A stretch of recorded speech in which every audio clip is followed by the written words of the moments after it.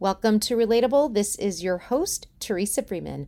I speak with Sarah Sutton, founder of Truce. She is a certified executive coach and specializes in integrative leadership well-being transformations, including sustainable weight loss coaching, particularly from a spiritual foundation aligned with your deepest held values and beliefs.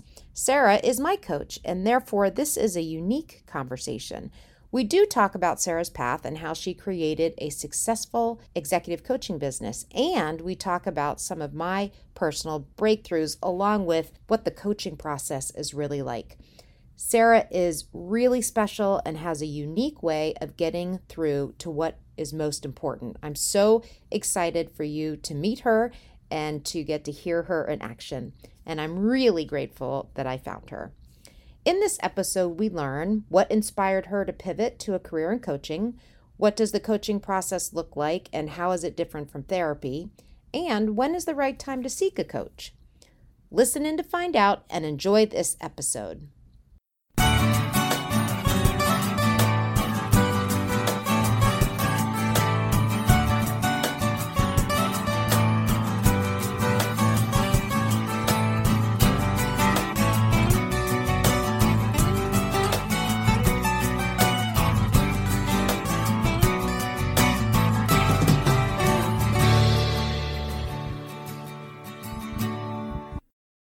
Sarah, thank you so much for doing this. I really appreciate it. I feel like they talk about like you have chips with people. This is definitely like a chip exchange where I feel like I'm going to owe you a chip at some point because I really appreciate you being on the program. And there's a couple of reasons. One, I think you have a really interesting story of how you've navigated to your business now. So I want to talk about that. But then obviously personally, you and I have had a coach-coachee relationship. You've been my coach. And so I think throughout this conversation, where it makes sense, we can weave in a little bit of some of the things that I've learned from working with you.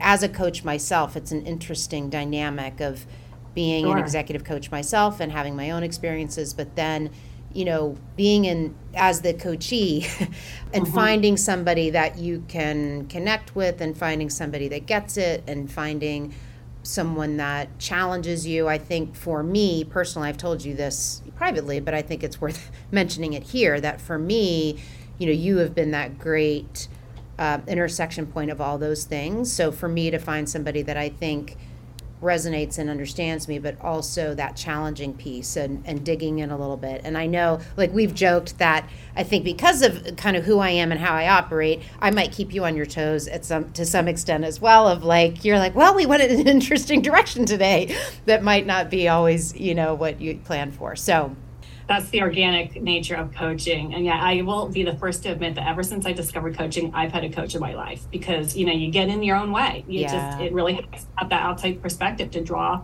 things into the light and help you shift. So thank you it's been a privilege to partner with you in that way. Oh, thank you so much. Yeah. So I'm speaking with Sarah Sutton, and you are the owner and founder of Truce. And so let's talk a little bit. We'll just start with where you are now and what you focus on with your coaching business. Great, thanks. So my business is focused on helping particularly professional women to really balance their leadership with their self-care. So little backstory is that I started my business solidly as a health and wellness coaching business. And, so everything around wellness, weight loss, healthy eating, definitely stress management. And then years ago, I realized I was really attracting professional women. I still coach some men, but professional women. And coaching is a very organic process. So sometimes we'd be talking wellness, sometimes we'd be talking their leadership development. And I realized that was really a missing niche. And that in order to, that we need both, best of both. And in fact, what I also found is that the mindset that you apply to one area of your life absolutely applies to your profession as well, and vice versa. So that's the angle that I've been working in, because of that passion for well-being, having been significantly overweight myself, it will never go away. Now it's more about stress management, resilience, work-life balance, setting boundaries, but that's definitely needed today. So it's interesting because I feel like as we've worked together and as I've matured and grown in my journey, having similar issues and struggles along the way with weight management and stress and balance and all of that. One of the things I've learned is that it is all connected. So when you talk about, leadership, and you talk about being able to, like, high performance, let's talk about high performance leaders as a category of people. And then what is it that makes that leader succeed, or what are those secret ingredients? And I think a portion of that is the well-being, it is the whole view, but it's all these different spokes, I think, that make that entirety of that person be able to be kind of the best version of themselves. And I remember when you and I first spoke, and for me, I was very clear on what it was that I was looking for, which was, I felt like I was sort of 80% there, but I wanted to that self-actualization experience of, like, really feeling like I was operating at a higher level frequency. And one of the things you helped me see, and that we've worked together, was this idea of, like, where are you doing that really well already?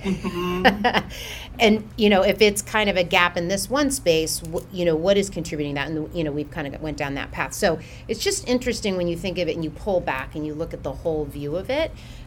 It's just, there's so much meat there to work with in terms of, being able to see, I think, transformation in people. Can you talk a little bit about what a typical day is like for you in your, like, kind of where you are now in your practice?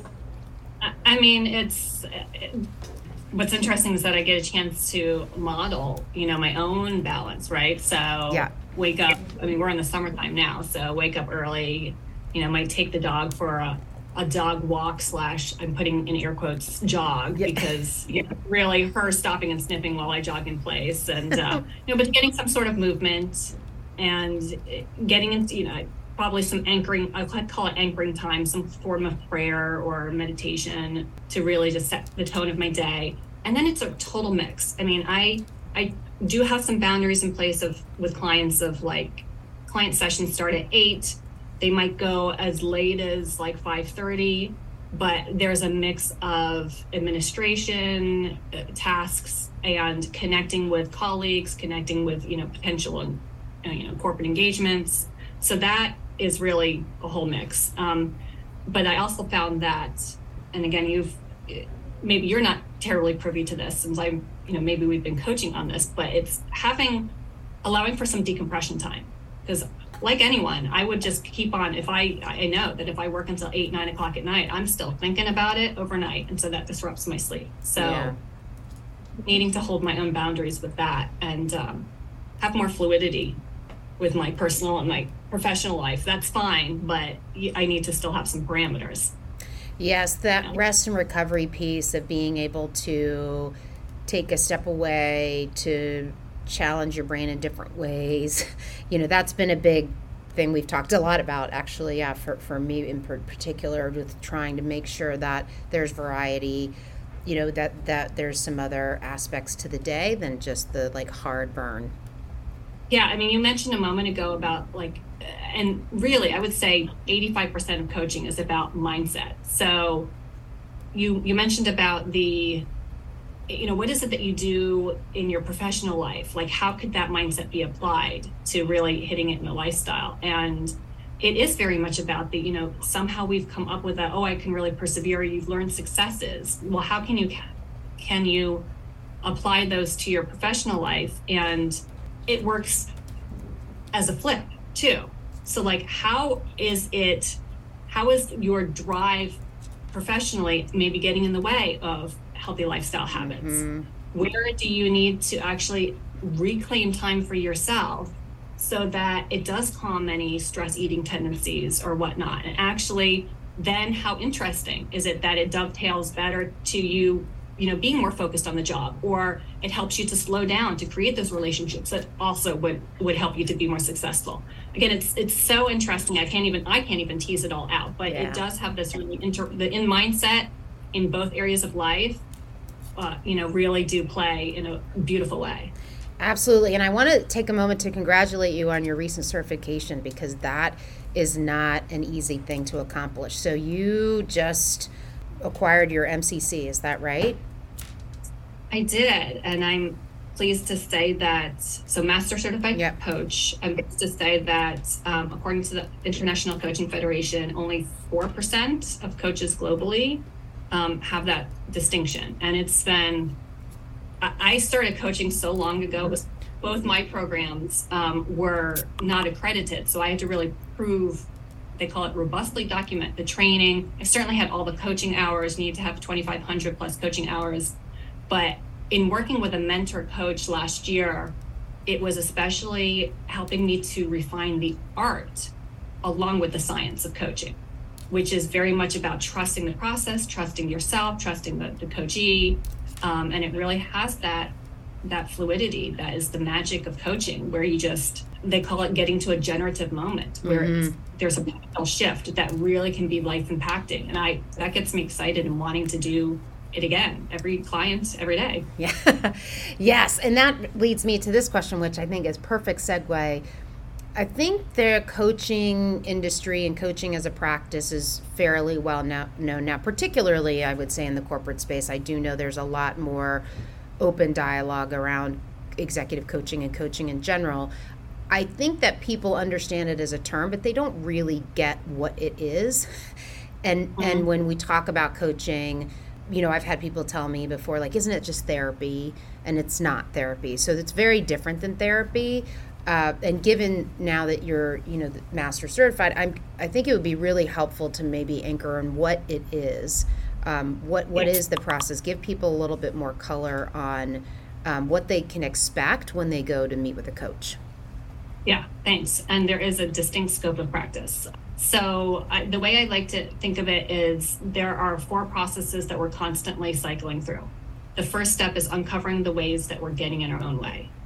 Maybe we're somewhat aware of those self-sabotaging thoughts and beliefs, but we just can't see to the end of our own noses. So it really helps to have that outside perspective to draw it into the light. And then it's about shifting perspective in a way that opens up new possibilities. So reining in that all or nothing thinking. Now that is definitely about the cognitive shifting, which I feel like most behavior change programs are missing out on. They get right to the like, oh, here's what I should be doing without spending that time. But it's distinct from counseling in that we're not taking a deep dive into the past. We're not answering like why things happen, but it's okay, where I am in this moment in time, what do I want to do now? And then the third and the fourth aspects are about commitment and action. So it's not just talking, you know, I think counseling is even changing. So it's not just talk, but that's where coaching excels, is to really take the learning and apply it with action. Now, how that plays out is that it has some fluidity, but there still is a structure. So typically I would start with, you know, doing some vision casting. What are we up to? Come up with some different categories. How are they different related? But, you know, it still comes up with a framework of goals. Where are we? What's the bullseye here? And then every session is about that learning and action, where a client will have 1 to 3 specific steps that they're working on, that they'll, you know, will then unpack it the next time, figure out, you know, problem solve it, or just move it forward. So it's, you know, that's the hallmark of coaching, is to have some sort of insight that's so impactful it could really even change the trajectory of your life, but then you've got to put it into action and generate some new results real time. So it's, in some ways it's hard to even define without getting, until you have the experience of coaching, you don't really know exactly, but it's a solid industry, I'm pleased to say, and because it does work. So absolutely. And I think there is that, one of the things I've talked about is in that process of selecting a coach, you know, making sure they're certified. There is like a lot of people that I think characterize themselves as coaches these days, but I do think there is a methodology and a structure to coaching. And what I think is great about it from a coachee perspective, but certainly in my experience working with clients, is that when you come together to meet, you may have something on your mind where it's like, I've been thinking about it for all week, and I know I'm going to be meeting with you, and so I'm like ready to go. I'm like, yes, Sarah, these are the things I want to do. But there's other times where it's maybe not as clear, and that's okay too, because when you get into the conversation and you start to have this open dialogue, one of the big parts of coaching is that open-ended inquiry of asking questions that usually start with what and how, and that gets someone thinking. And when you think about us in the hamster wheel of life, it's like when you step away, now I have dedicated time with you, you're focused on me. When do you get that, really? That's what's so great about it. It's like you're just focused on me and listening to me, and I'm able to really explore what's happening. And then you've been able to help me, and what coaches, if they're good at this, are able to frame pretty quickly. Like, we've got an hour. Let's make sure we're going to get to the things that you want to get done in an hour. And like, it's going to feel like you did something here. It's not, it's very productive for me. Like, I love being productive. So even in coaching, I love being, and it's such a great way, I think, to feel productive when you go through the process. Because I'm trained and have the experience now at this point that like every session is meant to be impactful. Yeah. And what's interesting is that maybe you haven't a focus, but you could even start talking, and I start kind of thinking about that. Okay, what is it about this thing that seems kind of tangential to us, our session, that actually is really important that we need to dig into? Like, I literally just finished with a client that she's 2 months into a new job and was wanting to figure out how to like calm her anxiety at the like quarter end push. It's going to be happening every quarter end. Well, in drilling down, it really ended up being an identity conversation. Like, she was putting expectations on herself about her work. And when we were able to reframe it to okay, I'm in a transition. What if job performance is more than just handing in the work? What if job performance is about connecting with my teammates?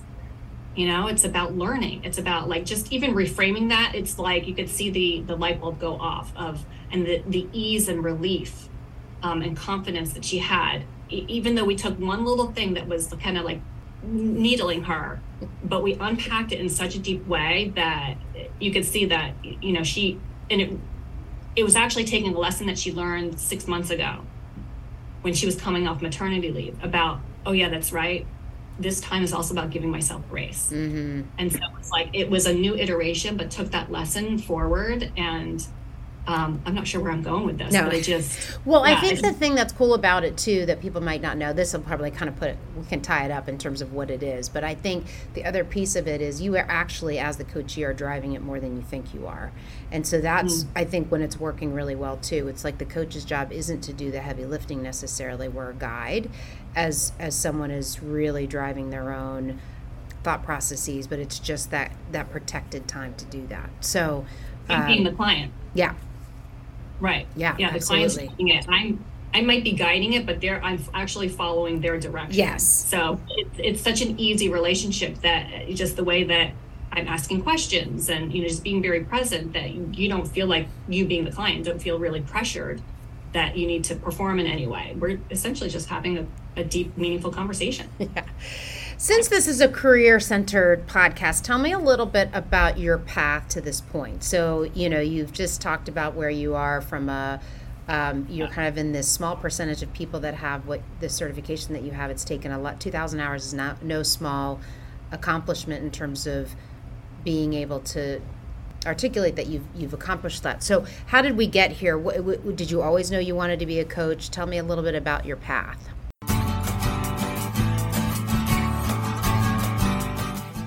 Relatable is sponsored by TFA Soft Skills, your one-stop shop for workshops, coaching, speaking, and soft skills development. If you'd like to hire Teresa, visit www.tfasoftskills.com for more information. No, I've had multiple careers, really. I started out of college, so my background is English and sociology. Fresh out of college, I actually worked as a magazine editor. Now, it was for a health magazine called Prevention, which I believe has since folded, but so it was, and that's when I got certified as a personal trainer, you know, had a couple other jobs, but then decided to go back for my master's degree in exercise science. The irony of my whole career is that I gained weight in grad school getting my exercise science degree, but that's where I really learned of, okay, it's more than just, you know, calories in, calories out. There's also a lot of, I was very unsettled where I was going relationship wise and with my career. And so there were a lot of emotions involved in it.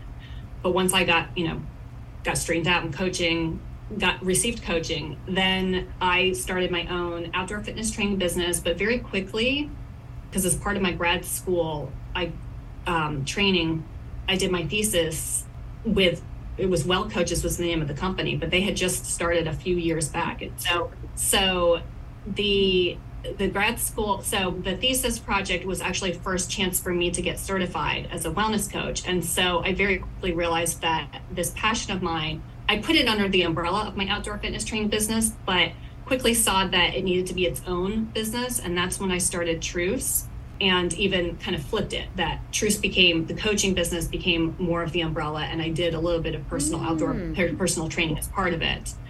But I mean, that was so many years ago, and I've been coaching for 18 plus years now. And like I said, it just has been, 5-7 years ago that I really realized that I'm really starting to attract more of the professional.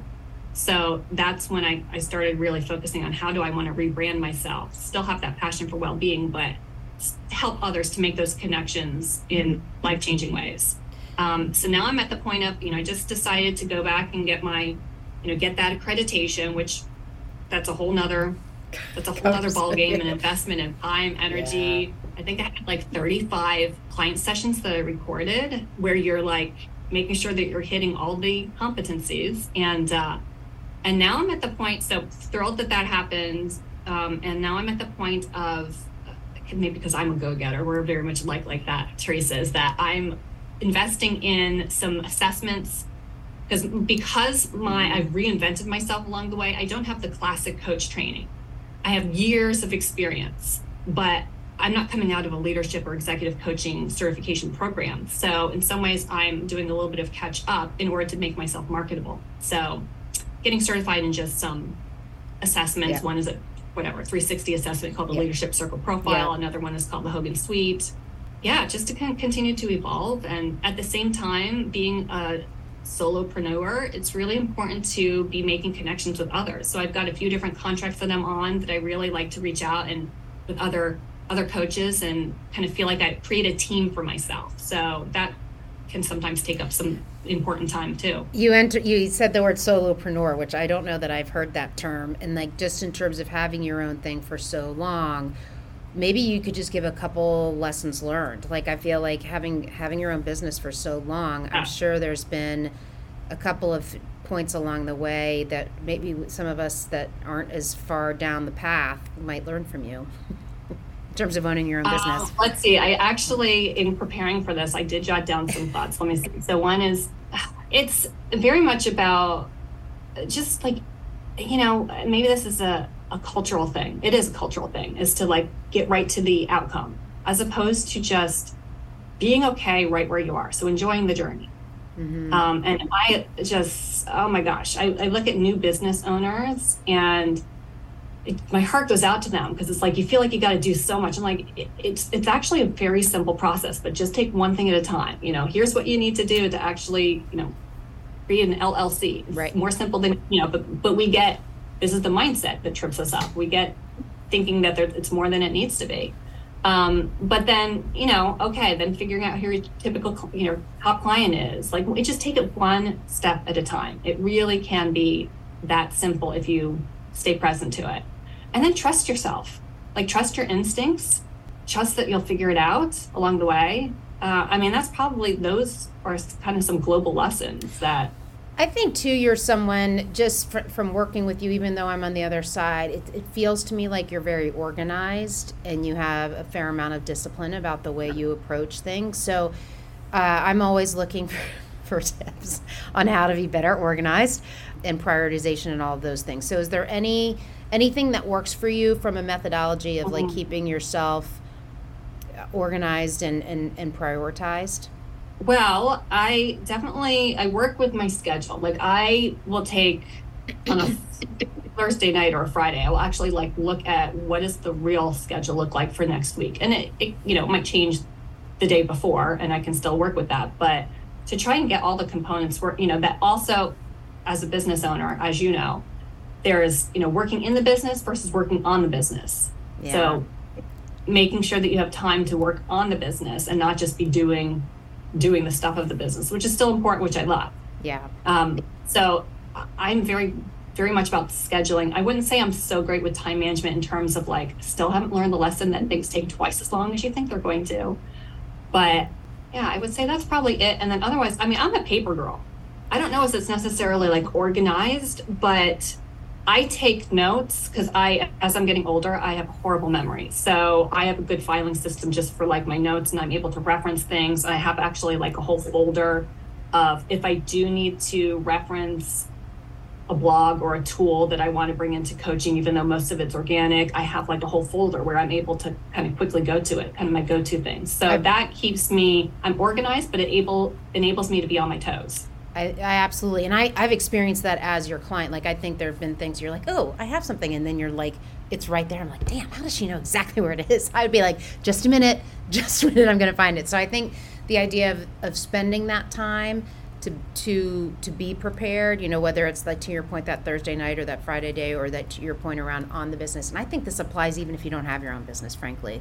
Like, even if you're in a corporate, any job really, just that idea of like giving yourself time to focus on time management from the aspect of, okay, what do I have that's coming up? What do I have, like, what's due in 2 weeks that I need to sort of back out from that date? And then rather than just actively reacting to what's coming at you, there is a discipline to it. Well, and if I were to take that even one step further, it just occurred to me that literally in the last year plus, I have started to create a 15-minute buffer between meetings. And that would apply for any professional. Yes. That just to get yourself, get yourself organized, take care of yourself, but then also get yourself present, because so much of any business or career is about relationship. Yeah. And so you do yourself and the other person an honor by, respecting that time and space even if it's a 15 or 30-minute meeting, right? So let's talk a little bit just about, because I feel like for all the people out there, while I know this is only just a portion of what you do, I feel like I would not be serving my fellow sort of coachees out there that are focused on the sort of weight management aspect or bringing sort of that aspect of their holistic person into the place that they want it to be in their life. So, for example, I feel like as you've worked with people, are there any themes, and it may be a hard question to answer because I don't know, each person is so different, but I am curious, there, it's like what, a multi-billion-dollar industry, the whole like diet, fitness, the whole thing, right? And so as you've worked with people and as people are, working on this aspect of themselves, are there any themes or anything that you see that's pretty consistent where if people were to think about it from that perspective, it would be helpful? So it's, I know there's not like, here are these 3 things, and then you're all magically going to be what you want to be. But I suspect you see some consistent themes. I do, and I'd be happy to answer that in just a moment, but I can't help but play devil's advocate and kind of turn that question around, Teresa, and ask, like, what was pivotal for you? I think for me, I think one of the ways I could characterize it, especially with someone who's had a lifetime, I would characterize as sort of a lifetime issue with this, where it started, I think the first time I was put in Weight Watchers, I was 11 years old. So it's pretty young.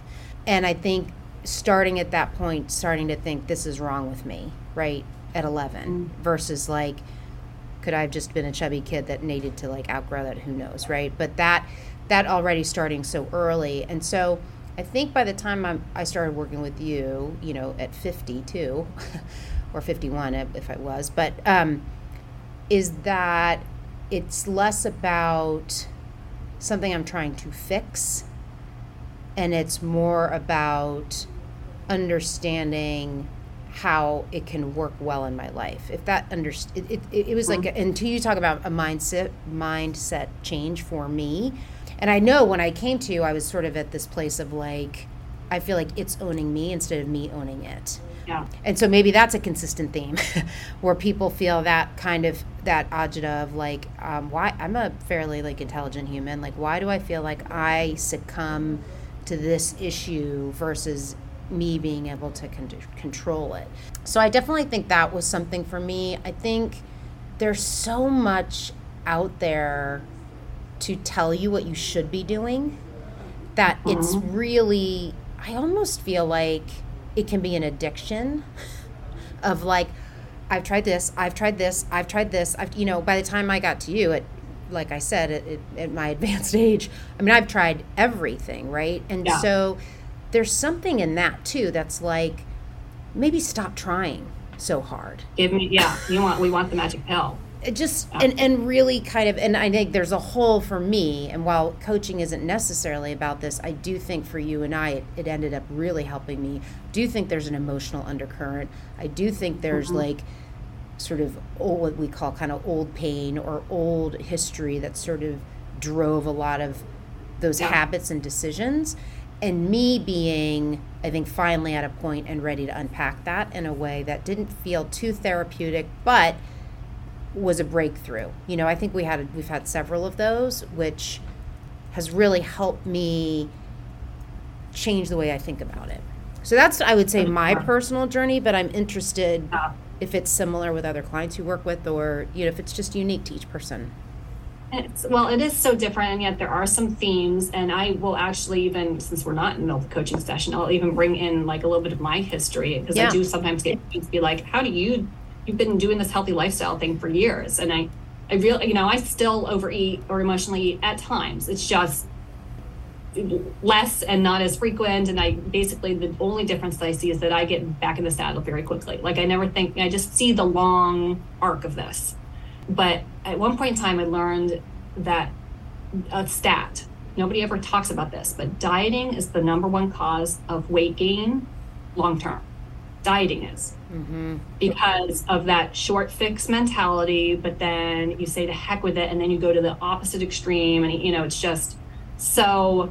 My approach when I coach clients towards is, it's so countercultural, it's counterintuitive, but it takes longer, but it really is. I mean, I boldly put myself out there as a transformation coach. And this is true also, you know, we're talking about weight loss and the wellness focus, but it's also true, you know, if you're combating imposter syndrome, you got to like basically be willing to take yourself on. And so there's less trying in the traditional way, but there's more trying in terms of trusting yourself and like reinventing your identity and kind of like calming down and slowing things down in order to really learn the lessons that you need to learn. So in terms of like, there is a discipline to it, but it's a very different type of discipline. It's, you know, it's more of a mindset discipline. Or even in terms of discipline, I even think about, so 6 years ago, I flickered into the pre-diabetes range. It's like, what? I'm a wellness coach. I can't have pre-diabetes. What is that about? But when I really examined, was like, okay, this is, you know, clearly I'm eating more carbs than my body can handle. And made some choices to do things differently. Now, somebody looking on the outside in would say like, oh, surely she's on a diet. The thing is, and this is entirely the distinction, I'm not relating to it as such. And I know for you, you've got some other issues that you looked in terms of like, you need to eat a certain way for digestive reasons. When you make it a choice, that breaks things open and it really nullifies like all the judgment. So yes, there's a discipline to it, but it's because I come from a place of choice that ends up, that freedom makes all the difference. And so I might be doing the same things that like the weight loss industry is teaching, but because it's such a different come from, or, you know, when clients finally get there, it's such a different come from, it's a freeing approach, and either they lose the weight or they come, actually, oftentimes clients just come to a place of true acceptance, but there's like no longer that fight. And it's amazing to see, and like you've regained your life back in that. The last couple of things I actually would say is that keep it fun. Like, I mean, I like eating yummy food. You got to kind of keep making sure that the recipes are yummy and streamlined and making them easy. And then another pivotal thing is to like ask for support. We always want to do this on our own, but we're not meant to in these lives. So resource others. Yeah, there were two things too. I think one of the things that attracted to me was the spiritual aspect of like, you know, one of the things that when I looked you up, like, I don't think we've had a ton of that in our sessions or conversations, but definitely just that element of like being a spiritual person and knowing that there's something else at play there, I think, in figuring out how that factors in.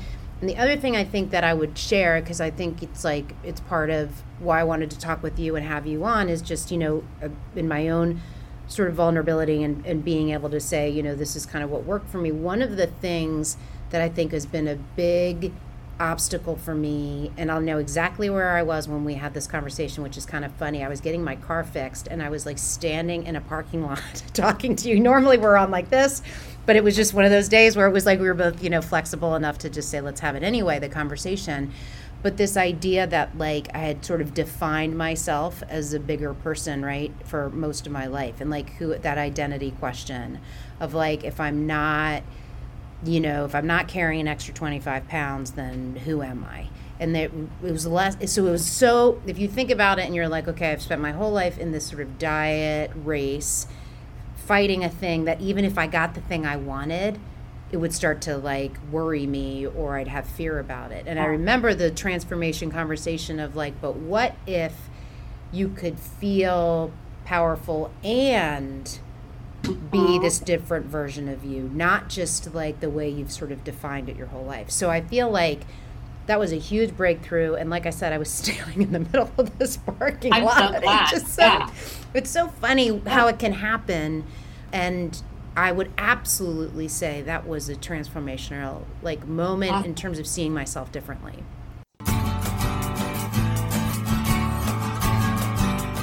Teresa's new book, Soft Skills I Learned the Hard Way, is out and available on Amazon. She writes about many epic fails throughout her career and how she learned from them so you don't have to.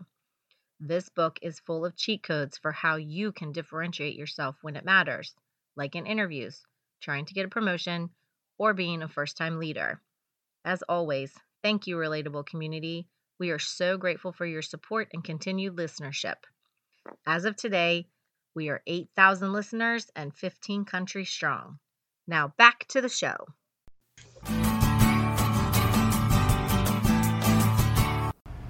It's so curious how our minds play on things, because there's like the fear of failure, but there's also the fear of success. Like we make up that like, oh, if I'm this thinner person, then, first of all, if you make it about torture, then who wants to continue that for the rest of their lives? But it's also about like, okay, that's going to mean that I've got to like shrink my personality and not be as bold. And like we make these preconceived notions that are so related to our identity. And I still remember, I think, Teresa, correct me if I'm wrong, that the word that came about is unleash. Yes. You decided like, how am I going to like actually start unleashing myself in a new way? So it was bringing up your goals to match your powerful personality, how you saw yourself as a strong woman, but just actually use that already anchored identity as a way for you to shift how you were approaching your healthy lifestyle and just start unleashing there.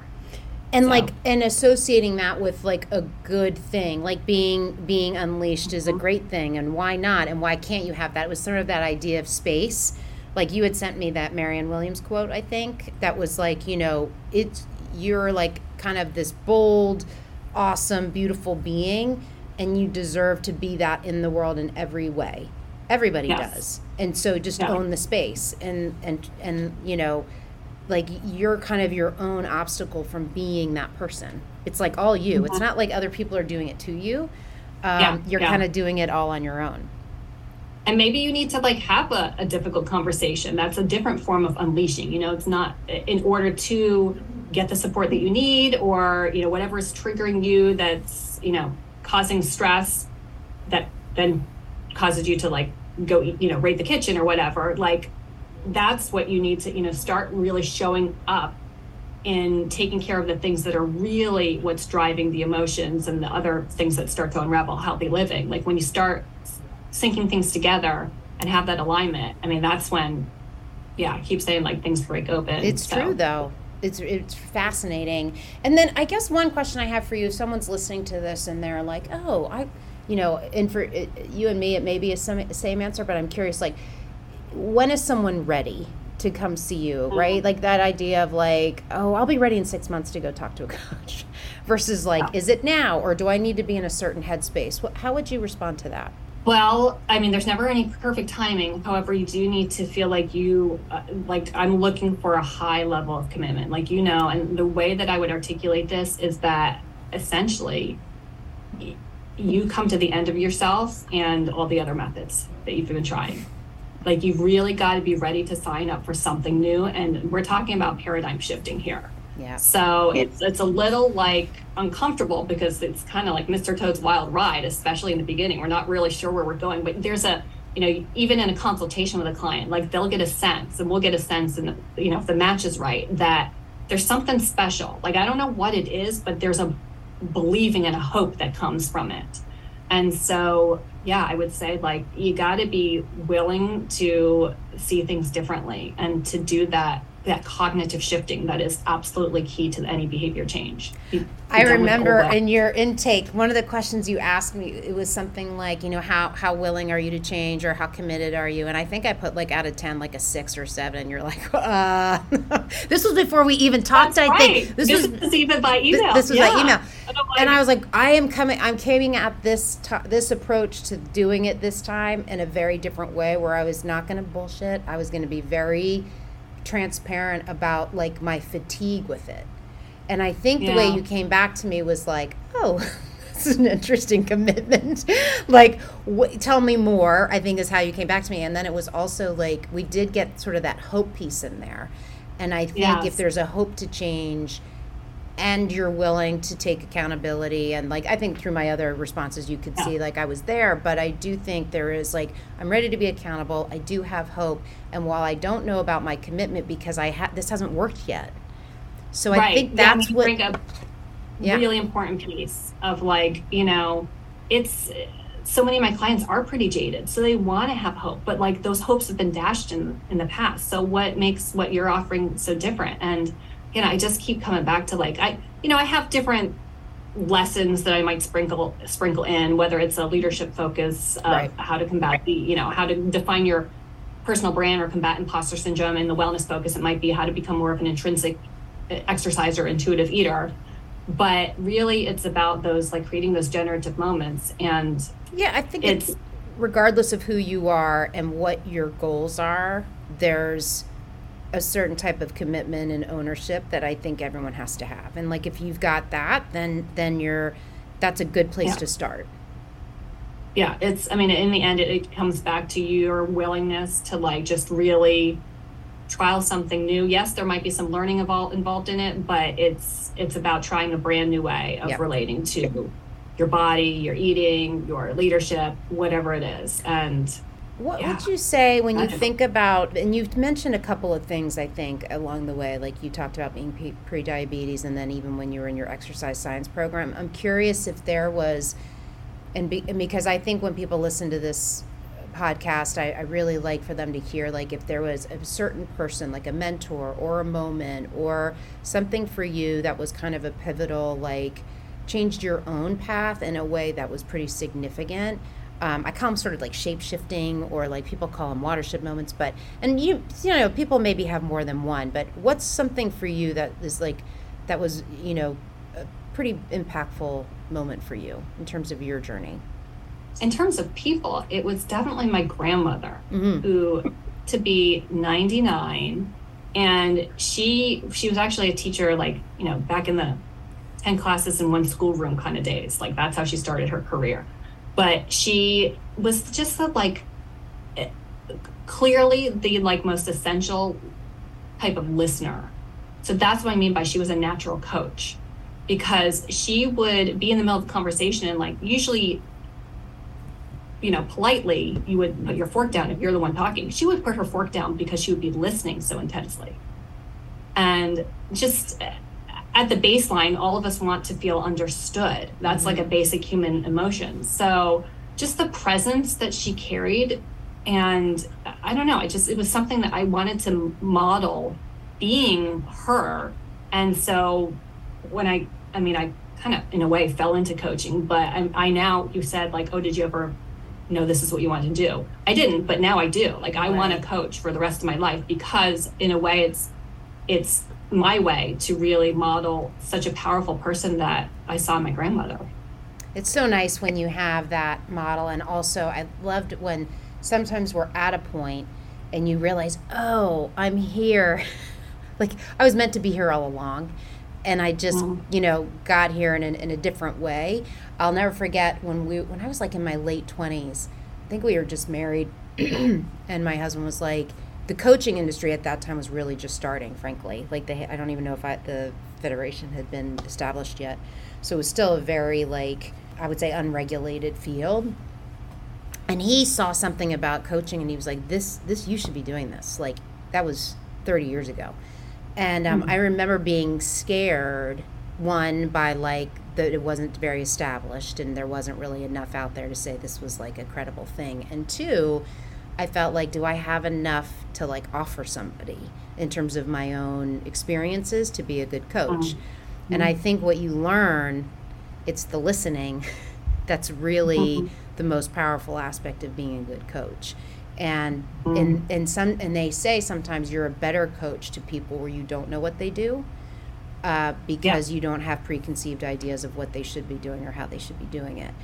And then my own fear of like, well, that's going to require some more schooling or certification or what, and it's like these, but now here I am, and it's like, it was always meant to be. It just took me, just took a while to get to that spot.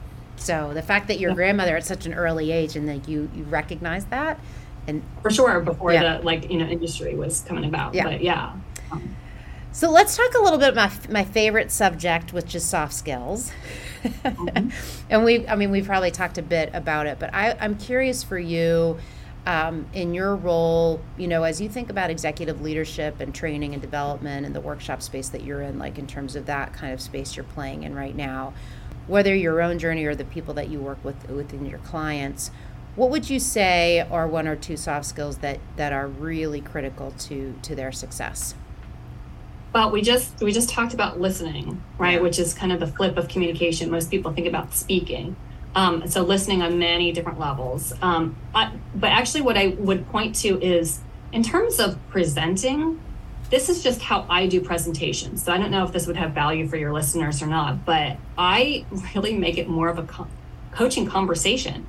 Like I make it coaching oriented in that I make it interactive. I ask questions. I might, do breakouts and come back and let's have a discussion, do some debrief, because I always want somebody to contextualize for their life so that they walk away with value and that they can apply immediately. And even like have a buddy during that whatever training session that they can report back to, so that it doesn't just fall flat. But it's also about, so that's the coaching aspect, but it's also about making it conversational. So I might have I don't have really slicked presentation decks, but it's, I make it more of a dialogue, and that actually puts the pressure off me so that I can also show up really real. So that was one thing I was thinking about in terms of that style of communication where you're presenting. And then the other thing was that I'm trained in an assessment tool that's about RQ. RQ is the new EQ, relationship intelligence. So it's, and as part of that, it's also knowing, what motivates you, what motivates others, like how can you speak to your audience, whether it's a one-on-one or a group of people, in such a way that they'll feel like you're speaking to them. Some people are more oriented by people, others are more oriented by performance. So being able to adapt your language so that immediately they feel heard makes a big difference, as well as just, I would say, like needing to have the fortitude to have those difficult conversations, but to do so in a sensitive way. And I'm always trying to, as part of this assessment tool, it's also learning, okay, what are some strengths that I tend to overdo? My confidence works great with clients, to the point that it becomes arrogance. My husband will tell you that's always the case, but I'm constantly checking myself of like, I might even have somebody review an email because like, oh, this is something, or get the points down that I want to say, and even do a little, it sounds like very hemming and hawing when I start a conversation out, but it's doing the other person an honor of framing things as, this is really important to me. I'm not sure how it's going to land with you. So I'm trying here, but just showing up real. So that authenticity, that embedded it in relationship intelligence, but it's also about just being very human. I feel like that's like a new angle that most people don't talk about in terms of communication. There's also techniques to assertive communication, and I'd be happy to talk about that, but that's, really, you're the star there, Teresa. but it's also the like, how can we bring that transparency and authenticity to our communication, which is so needed in the business world for sure. It's so interesting. I talked to someone yesterday, and this concept of relationships are at the center of everything. And they really are. It just doesn't matter what you do, what profession you're in. Your relationships with your clients, your relationships, if you're a tradesperson, right, with who you're working with respect to building a home. If you're a construction person, your relationships with, if you're a musician, your relationships with other musicians in an orchestra. Like, I don't care what you do. The ability to relate and connect to people, and what you've described around that authentic interpretation or active listening or being real, I think it's so important, and you can't sort of undervalue it. I feel like as we progress in technology and AI and ChatGPT and all these things, which are great, it just makes it that much more important that you and I can relate as humans to be able to interpret that and use that to the best of our, capability. So it's a soft skill, interpersonal relationships, Absolutely. So and we've talked about how the wellness and the leadership like kind of dovetails together, but also sometimes when I work with a client, I'll ask them what they do at home that just comes so naturally to them. Those relationships, they're so solid. And, how can you translate that same, if it's a dad speaking to his, kids, how can you translate that same sensitivity and authority? Like, you strike that balance naturally at home. How can you actually have that in your leadership? And that's when the light bulbs also go off too, is trying to figure out how to communicate in just very real ways. Oh my gosh, and how you compartmentalize it, because I'm thinking of the flip side. I'm thinking of like, I've seen great leaders, and like, how can you translate that to being a parent? It's like you compartmentalize and you think, I need to be this way in this world, and then I come into this world. And that's definitely something you and I have worked like a lot on, and it's helped me a lot to say like, the areas of my life that I achieve well and I feel good about, why can't I take some of those same attributes and the way that I approach certain things to these other areas? Teresa, I still remember this was a few months back, this client that was in Italy, and like, this is early on in our coaching engagement, but like within a couple of sessions, her confidence was soaring because we hit upon this idea of, particularly her presentation skills. She, in the course of our coaching, she landed on wanting to have a photo of her like 2-year-old daughter to start her presentation, just as a way to like, hey, I'm sure there's some other parents in the audience right now. I don't even know what the point was, but it was just to make her so relatable. And she's continued that line. And it's like completely like people are loving her leadership style and her confidence is soaring. So that was a breakthrough moment of, we need to just bring that human real aspect wherever we are, at home or on the job. And that is, that's like, I don't know, a soft skill to like the nth degree, because you're really that's mastering the art, I guess, of soft skills. Yep. That's so funny you say that. When I was at my son's orientation, the head of their career center started his presentation with a 20-year-old picture of himself in college. And he started there, and every parent in that audience, you could just see sort of relax. It was like, oh, this guy gets it just by doing that. Hadn't even said a word yet, because you're anxious for you. It was my first kid going to college, so I'm super anxious, and I'm like, in the orientation, like every single word that people are saying, I'm sort of holding on tight, and just that image, and I was like, oh, he's got this, and he's got them, and it just, that picture says 1,000 words for sure. Yeah. So it's great that she, that's like, it's pretty powerful. So my last question for you is really, now that we've talked about this path, and it's been such an interesting journey for you in terms of where you've kind of come and gone with respect to your coaching and where your focus is now. And when you think about like a younger version of Sarah, maybe early 20s, and you kind of think back and you were to like put your arm around her and give her a little advice, what kind of advice would you give her that might make the path a little bit easier? It would be to just like, again, I'm really learning, talk about 50. I'm going to be turning 50 in 2 weeks. Happy almost birthday. Thank you. I think I'm finally on the cusp of learning the whole idea of just like calming down and not getting ahead of myself. And it's so driven, and it's culturally it's definitely supported, but it's just like, trust that things will work out in their own timing and that you're right where you're meant to be, So yes, it's important to have drive and, get things done, and not to the point that it's like I'm throwing myself or other people under the bus, right? So yeah, finding that balance, I guess that would, again, back to just trust yourself and trust that things will work out. Yeah. That's what I share with my younger self. Oh, yeah. Well, thank you. Thank you for spending the time with me and for being on Relatable. I'm so happy to have the conversation with you. This has been delightful. Such a pleasure to talk with you and in a different way. So I really appreciate it.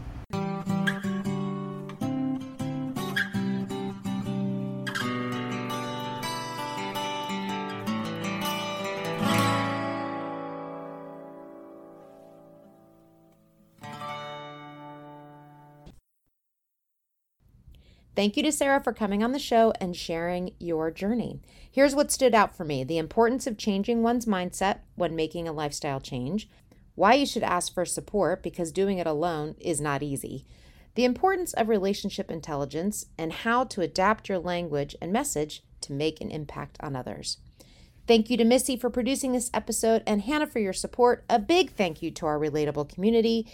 If you enjoyed this conversation, please take a moment and subscribe and rate us on your favorite streaming platform. If you enjoyed this conversation, please take a moment and subscribe and rate us on your favorite streaming platform.